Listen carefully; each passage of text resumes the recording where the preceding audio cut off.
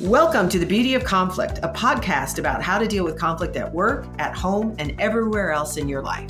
I'm Chris Marie. And I'm Susan.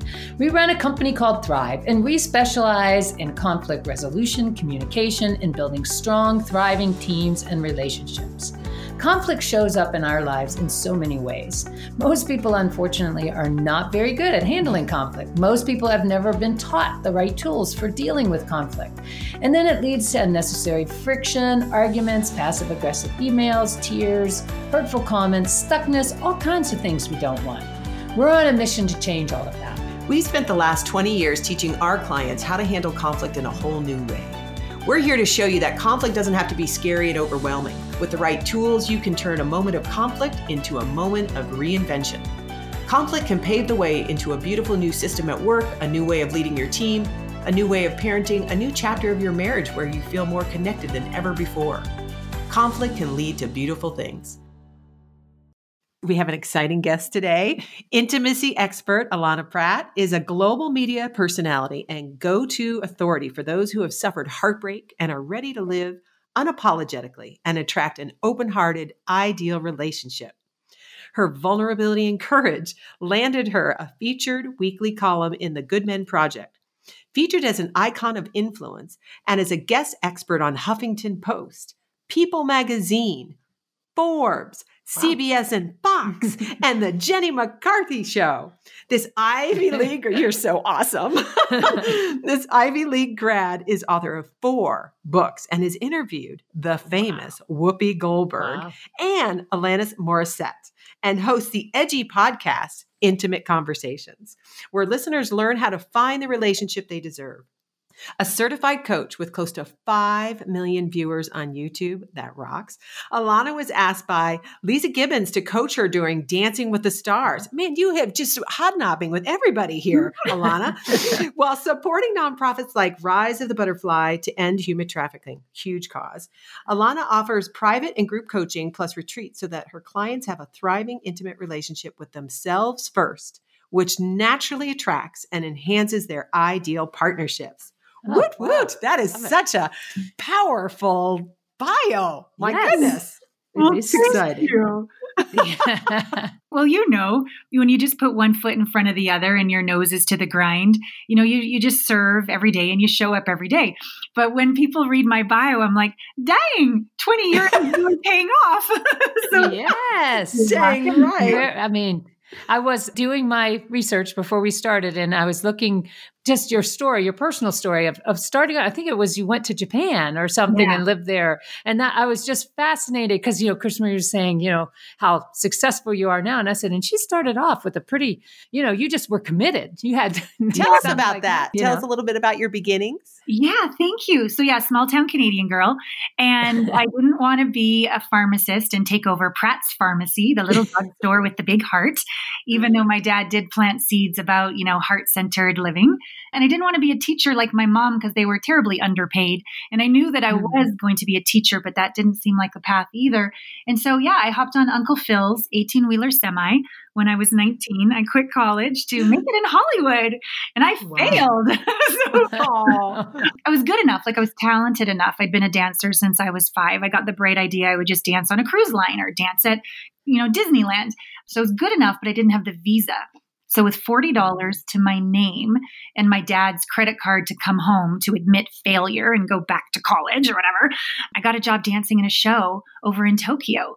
And I did enough research to be sure that I wasn't going to be sold into slavery or anything. Thank goodness. Yeah, but over I went, and it was the first time I ever wore a G-string. Oh my goodness. I danced at this hot spring hotel with these really cool dancers and singers. And that led to moving to Tokyo and working at big 5-star hotels and commercials. And I was making, after a couple years, more than my parents combined, being a dancer and a model and a spokesperson and an English teacher, just working my tushy off, having a blast. So the good news there is that I realized that back in quote unquote Canada, America, North America, there was shame around the body. Shame around sexuality. And one of my first big shows at the Four Seasons, when I got there, me and Susan, it was I put my costume on. I was getting all ready, the big headdress or the gloves and where's the top? I'm like, Uh-oh. oh, got it. That's why I'm being paid so much money. And Oh I almost no. ran out the door because I was so ashamed, what a slutty, dirty human I am. But none of the other girls had the same point of view. And I was like, Wow. So I'm like, okay, I'm just going to, like, the good girl, the Canadian in me was like, okay, keep your word, go do your, but I was like out of my body, just crazy ashamed, terrified. My little boobies were being shown to all these like gentlemen in the audience.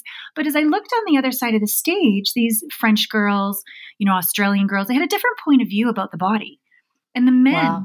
the men on their side of the stage, I swear they were like Boy Scouts.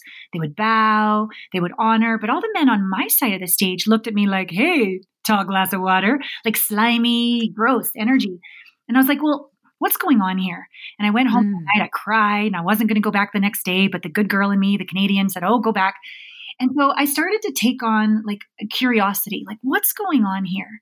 And I'm sure you're familiar with like the Tibetan practice, Tonglen, when the monks breathe in the pain and suffering of the world, and they exhale out love and compassion. It's a 3,000-year-old practice. And I was like, I didn't know what Tonglen was at the time, but I was aware they are allowing, not resisting, not reacting. They are allowing the judgment somehow, and they are exhaling out some different sort of energy. It's almost as if they were saying, yes, I am a divine goddess. Thank you for noticing. Or yes, this is a divine temple. Thank you for noticing. They weren't stopped by the attention. They were transforming the gentleman's attention. So I started to practice. I was like, very scared, but I would breathe in all this slimy energy, and I would affirm inside my being on stage, dancing, no shirt. There I was, okay, but breathing it in. And I would say to myself, yes, I am beauty herself. And I would exhale out my eyelashes and out my fingernails and out the sparkles on my costume. I would exhale out and thank you for noticing my regal divine nature. And I swear they started to sit up in their chairs and bow. I'm like, holy Wow. Wow. holy shit. We are creating our own reality. Wow. Oh, yes. That's very That powerful. Yes. And how powerful for you to learn that you could actually shift your energy, which would influence them in that whole piece. And if we take that lesson into dating, mating, relating, take it into conflict, take it into the bedroom, like if you can take this everywhere and realize, wait a minute, I'm in charge of managing my own energy, my own thoughts, and I can create a new reality on the outside. We no longer need to be a victim of our circumstances. We no longer need to be afraid to sit in the fire of discomfort and move through and rise like a phoenix. Wow, that's powerful. Different set of circumstances, but totally agree with you. That is such a power, and your example is such a powerful one, especially around the body. And how in our Western culture over here in the North America area, we have made it such a bad thing. And yet, I love how you said, I just looked over there and they were doing it differently. And who knows whether they were using that particular Tibetan process, but they were using something because they probably didn't even have the same storyline. The same as judgments. Judgments. They may not have ever had them, and isn't that so often that's such a profound piece of information, Yeah. So. And tell us what you do now. Well, I dance on stages, and no, I'm just kidding. You're a famous dancer. Hey, I have heard, though, you've taken up pole dancing. Well, I haven't pole danced in a couple of years. I've been traveling, but when I lived in LA, probably a good 7 years, I pole danced, and it was my church. Oh, I was so grateful for that. It was a place where there were just women, no mirrors, no men, and where we could be real. We could process our emotions. Great. We could let go of anger. We could cry in the corner in the fetal position. We could be naughty, climb that pole, turn upside down, put your feet on the ceiling, slap your ass and slide on down. Like we could do it. It was really, really healing and rewarding. I'm so grateful for those years. But yeah, now I'm an intimacy expert. I called myself first a relationship coach. First, I worked with women.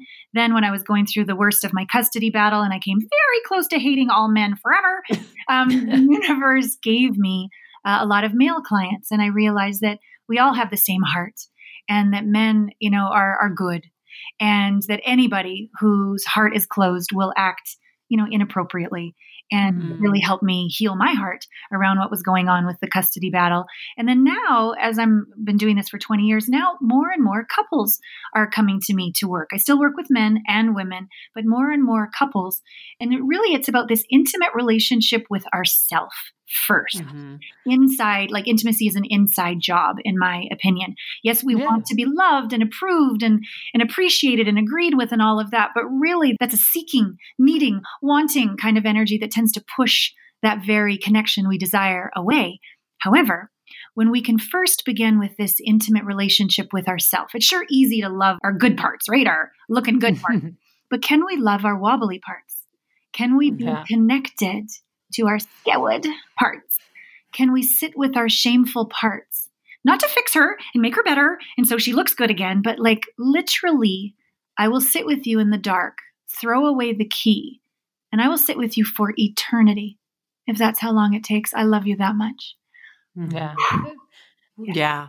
It's very powerful because I think so often the way we're enculturated, we are taught to hide, put on a strong face, poise, I'm successful. And we all have all these parts that are embarrassed, disgusted, shame, all those negative emotions that we try to pretend that we don't have, those parts of us that, are part of our human condition. And we talk about it as the beauty of conflict within, because so often we want to ostracize those parts and pretend they're not there. And that just causes havoc with our life choices that we make. And it does sound like, Allana, your definition of intimacy or intimate conversation is very much in alignment. Like when we talk about intimacy, we break it down to into-me-see, which is very much is all about me allowing my full self to be able to show up. And that does include all those aspects of who I am. And until I can love those parts, it's highly unlikely. Well, even if someone did love them, I probably wouldn't notice that they were loving those parts because I'm so busy hating them. It's been a wonderful personal journey to love my stretch marks after giving birth, to love I lost a custody battle for, even though my son and I are very deeply connected now, there was a period where he took dad's side and there was nothing else on the outside to look good. I lost, money. I was humiliated. The court thought I was a bad mother. They believed lies, not truth. Like it was a really rough go where every last shred of seeking approval on the outside dissolved.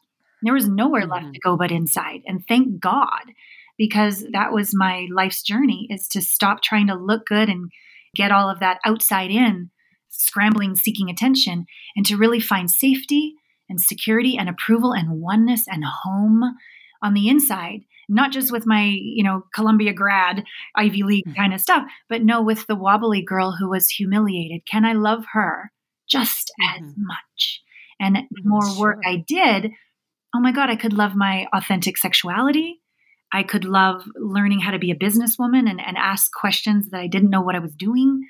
And then I could be the safe space for others to tell me things they've never even sometimes told themselves. Because in a sense, I'm not going to judge them. And it's a privilege to be that safe space for another. Because just in being heard, that communication cycle of communicating and then it not being received, it just stays spinning in your head. But if the other can receive without judgment, without fixing, without changing, and really receive it, the communication cycle is complete. And there's a rest that occurs inside. And then the next authentic truth can arise. And that's where we go so deep into intimate conversations and deep connection and expression beyond anything we've ever imagined before, because it's our truest, deepest self connecting with another. And I get to be that with people. It's such a privilege. Now, often, because I do relationship coaching as well, and often women, their first complaint is, he doesn't listen to me. I don't feel seen and heard. So how do you support, and this could be men too, but that's often what happens or what I hear. So how do you coach women through that? Well, the first part is, what are we seeking in them that we're not providing ourselves first? So if you're waiting around to feel safe, seen, and understood by him, but you're not spending any time with yourself, making sure you feel safe and seen by yourself, that's going to shift things right out of the gate, because you're not coming to the conversation empty, needing, which is a lot of pressure on the other person. You're coming to the conversation whole, maybe wobbly, but whole, which gives the other complete space. That's one thing I would say. Second is set him up to win in terms of being in a place where he really can listen. Like, for example, if he's busy at work all day and you're texting him or calling him and he's not able to be present, you're sort of setting him up to fail that way. And if you sort of say, we need to talk, like he's going to be freaked out late at work every night that week, right? Yeah. It's a very simple technique. I learned it when I was like president of Toastmasters, different things, and it's called the sandwich. And it's what we did in Table Topics. You don't just go for the jugular. You put it in a sandwich. So you say something you're grateful for first, like, hey, sweetheart, I'm so grateful that we get to connect. I'm so grateful that we spend time communicating and that we really care about each other. Something authentic at the beginning of the sandwich. And then permission. Hey, can I be straight? Can I tell you what's on my heart? And wait for the response, because he might be, yeah, in 30 minutes when I'm done with this, I would love to. Like, listen, give him an actual time to respond. And then he's like, yeah, what's on your mind? And then it's not you, it's I am feeling scared when you said you would be home, but you're not. And I know I'm probably like a crazy person here, but either you're dead in a ditch or you're with another woman. Like, I know that's crazy. Yeah. Just be willing, if you're a little late, to text me, oh my God, you'd be my hero. Oh my God, I feel so safe inside. Would you be willing to consider maybe just texting me next time if you're going to be late? Like, that way of presenting something in a sandwich. And then maybe the end of the sandwich, like, what are your thoughts? What's true for you? What's your idea around this? Like, let them take ownership is so much more honoring of getting the response that you're looking for, when I call that setting them up to win. Lovely. I mean, when you're working with your clients, what are some of the biggest problems that they come to you? Like, I think this might have even been before we were recording, but, we deal with conflict. And I think you were saying that's the biggest impediment often in their relationship with their honey, their person. Yeah, is an inability. Well, first I would say, like, why I think you two are like the shit. You see the beauty in conflict. Most people have been raised that conflict is bad and wrong. And so avoid it at all costs. Now, I love sitting in the fire. I love, give me your shadow. Let's go, right? Where's your demon? Let's have a party. Like, I know through personal experience and work with clients that that's where the juice is, the transformation is, the evolution is in the discomfort. So I have a different point of view. But most of us, and me included, were raised that conflict is bad. So the first part when couples come to me is like, what if this was good? What if this was a gift? What if there's something hiding in here like a treasure?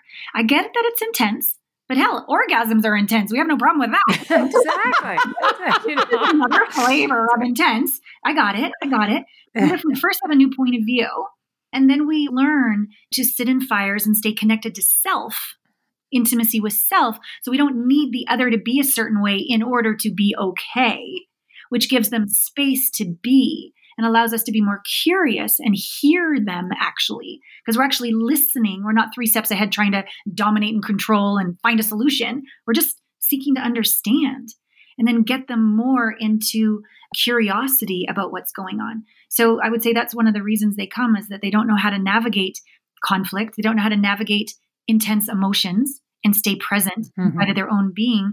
And it quite often moves into power games. Well, then sexless marriage, and I'm not going to put out if he's going to be such and such, or I'm not going to come home if she's going to be a bitch.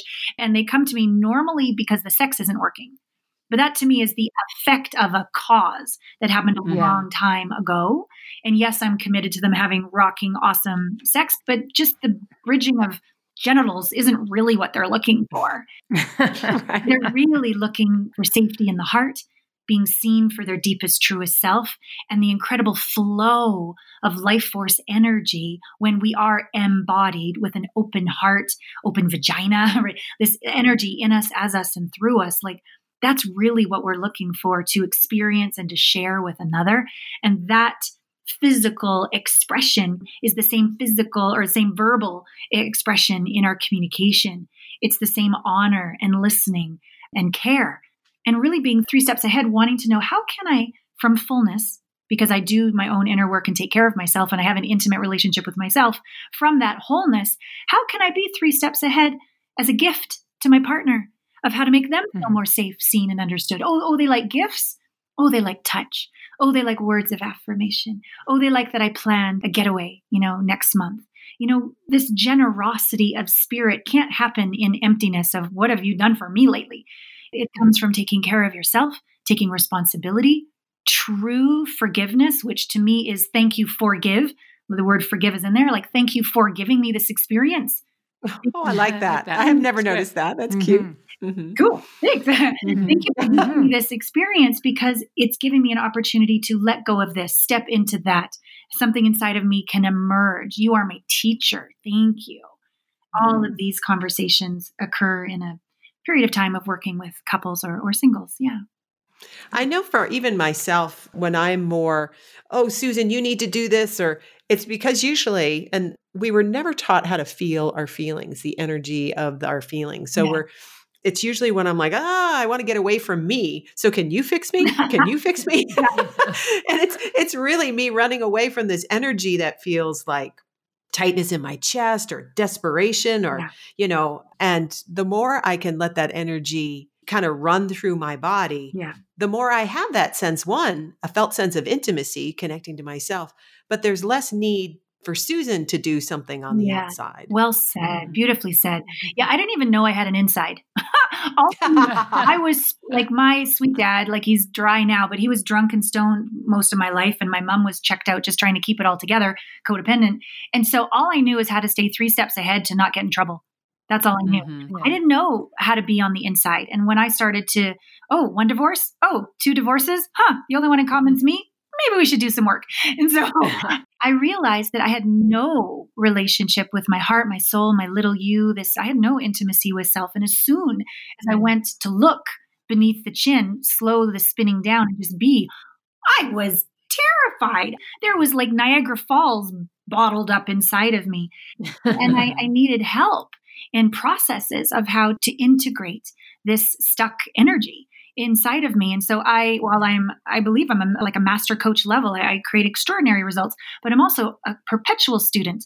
I'm always getting new certifications, always curious about the next level of quantum psychology or brain science. I just got back from Heart Math down in Cancun last week of, more like, show me scientifically what my intuition knows so I can support more skeptical people of why these processes really work. And we were taught that you can't think your way into coherence, unity, harmony. You can only though. Yeah. It must drive you nuts. It drives me nuts because it seems to me like, and maybe that's just because I really don't have that desire to have science prove something I already know. But because it always blows my mind when just even recently I was something, I think it was a New York Times thing, now there's proof that breathing supports you. And I'm like, I'm sure it wasn't that basic, but, and that could be the part of me and I do get it.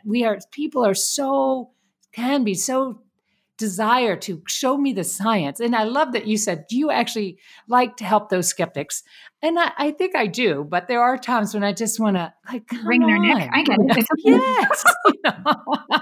You've got to be kidding. Well, and when I see some of the things, especially because we do a lot of work in the business realm and sometimes in the business world, they are so skeptical and it's just so shocking to me, like, really, this would just be so helpful to you. So anyway. I probably have great compassion for my own skepticism, my own, that's even a nice word. It's probably more like terror. Just I got so wrapped up in terror that I was skeptical was my sabotaging little mechanism just to push everybody away. When of course, true surrender is where into the body and into the feelings is where the home is. The home is where the heart is but when science can show and I can honor and not judge their skepticism. I can meet them where they're at. I can let it be okay that they're at where they're at and don't resist it. The dance begins. And it's like that breathing thing that you were doing at the very start of the show in Tokyo. Totally. Breathing in. Well, you get it. So I love when it can be confirmed that I'm not just making shit up and my intuition is actually scientifically accurate. And then it somehow softens them. And then we can get in there more and support people. So I don't mind with the science. I love it. I'm a geek. I guess. And basically, I just want to get people results. I want to show them that there is a way for you to stay present in the face of anything, that you are bigger than any circumstance, that you can breathe through your partner having a meltdown and stay there, and that can bring you closer. And I can prove to you why, but now let's actually do the work. And so I've been trained in these extraordinary processes that work with the brain and the images, the thoughts, the emotions, the body sensations to very quickly, like, not dissolve into nothing, because you can't create or destroy energy, right? But to integrate like trauma, emotional triggers that just, they know better. But every single time, that's where they keep fighting. They keep having the affair. They keep drinking. They keep whatever, right? Like, they know better, but they keep doing it. It just drives them bonkers. But when I can help integrate that into, presence, coherence, a strength that's never been there before, like true integration where that never stops them again. And they take the reins back of their life.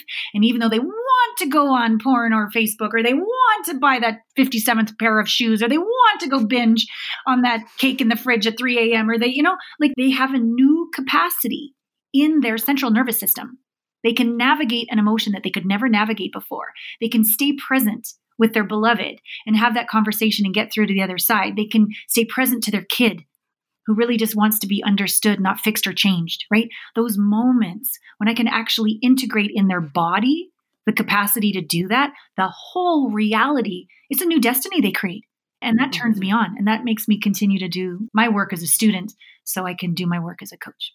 We're about to go to a week of neurofeedback because this is our second time, alpha wave training, which is where it is the state of forgiveness, which really does, help heal whatever you're working on. And it's powerful because you get that. They even talk about the coherence in the brain because it's all you can hear your brain when it's and when it's chiming together. It's pretty fascinating. So I love that you're always a constant learner, as we relate to that quite a bit. Thank you. Yeah. I love that I've created my job, my business, as a spiritual practice. I mean, it forces me to love my wobbly parts. It forces me to walk my talk and be vulnerable and transparent and practice. Like, if you like me, great. And if you don't, great. I mean, I prefer you like me, but if you don't, I'm going to be okay. And to show up and share authentically with my community. Like, just the other night, 2 nights ago, I get pulled over. I'm like, what? I wasn't even speeding. And he's like as young as my son, I swear. Like, what? You're a cop. You're like 16, I swear. And he's like, hey, miss, your plates have expired. And I'm like, oh my God, really? When? Like July? And I'm like, it's November. And I'm thinking, oh, sweet Allana, there you were up on sabbatical. You were writing your book and you just, that's just one too many plates. You just couldn't keep it spinning. There's no need to shame yourself right now. I know everyone on the freeway is looking at you, and I know that he's given you a ticket, but you know what? You have a moment of choice right now. You don't have to judge yourself. You did your best. What can you put into place so that this doesn't happen again? Pay the ticket, go to the DMV. It's going to be fine. But like, those are moments that all of this practice, I could totally have like justified and had a fit. I could have judged myself one side. I could have blamed another. But like, I tell these stories in my newsletters every week because those moments happen to all of us. And I believe the planet, if we could all just pattern interrupt that moment. And as you said, into me, I see, like, have that intimate moment of care, compassion, tenderness with ourselves, breathe through the jitters until we come back into coherence and harmony, and just give our inner self a hug. I think the world would go in the direction we all desire it to go into. So the change, what does Gandhi say? The change you want to see, like, be that change. Be the change. Yeah, exactly. That's how my little part that I'm playing here on this planet is to love thyself in the face of anything and inspire others to do the same. Even the wobbly part. That's great. That's fabulous. Yes. Now, I think you have a new tool out there that we want to tell our listeners about. Why don't you... Yes. The intimacy blind spot quiz. Is that what you're calling it? Tell us about it. Tell us. I think I've redone my website probably like 5 times over the past 20 years. So that the new upgrade is coming in the next few weeks. And I've designed an intimacy blind spot quiz. And for me, intimacy, as we've been alluding to, is not just with a beloved. It's also with yourself. And it's also with life, the divine, God, the universe, whatever word feels right to you. So it's a 3-part quiz discovering, are you an intimacy apprentice, craftsman or craftswoman, or have you mastered the art of intimacy when it comes to your intimate relationship with yourself, with the divine, and with another? And that's my way of supporting people because I believe there's blind spots at every level. I don't think you ever, quote unquote, get there. Quite often, as we get higher up in our capacities, we're like, oh, I got this. I don't need to work anymore. So that's another blind spot that, maybe humility is the next level of growth for you. And in the beginning, when I was like seeking approval and had no relationship on the inside, that would be like an intimacy apprentice. None is bad. None is wrong. We're all here to evolve. And it's just my way of supporting people to continue with kindness to self, the evolution of our intimate nature, which I really believe is what allows us to feel that sense of fulfillment. Exhale, home, yumminess, deliciousness, openness, full self-expression, giving of our gifts and genius and talents. I really believe the inside creates the outside. So this is my way to support people. Excellent. And they can find it at allanapratt.com. Okay. Excellent. And we'll have a link in the show notes in case you're listening. Well, this has been delightful. It was fun to be on your podcast. We so appreciate you coming on ours. And you're inspiring in how you hold the whole relationship game, I'm going to call it. Thank you so much for having me on your show, for being such an inspiration in my life, for doing your work, for walking your talk. And I look forward to somehow coming through Montana one day and going, hey, that would come on. We would love that. Well, thank you for listening to the Beauty of Conflict podcast. If you're dealing with a difficult situation in your life or work, remember, every conflict is a chance for you to be vulnerable and curious and find creative solutions that you hadn't considered before and make your situation even better. Beautiful breakthroughs can be born out of conflict. We've seen this happen thousands of times over the last 20 years, and we know this is possible for everyone, including you. We're grateful you listened to this show, and we're rooting for you.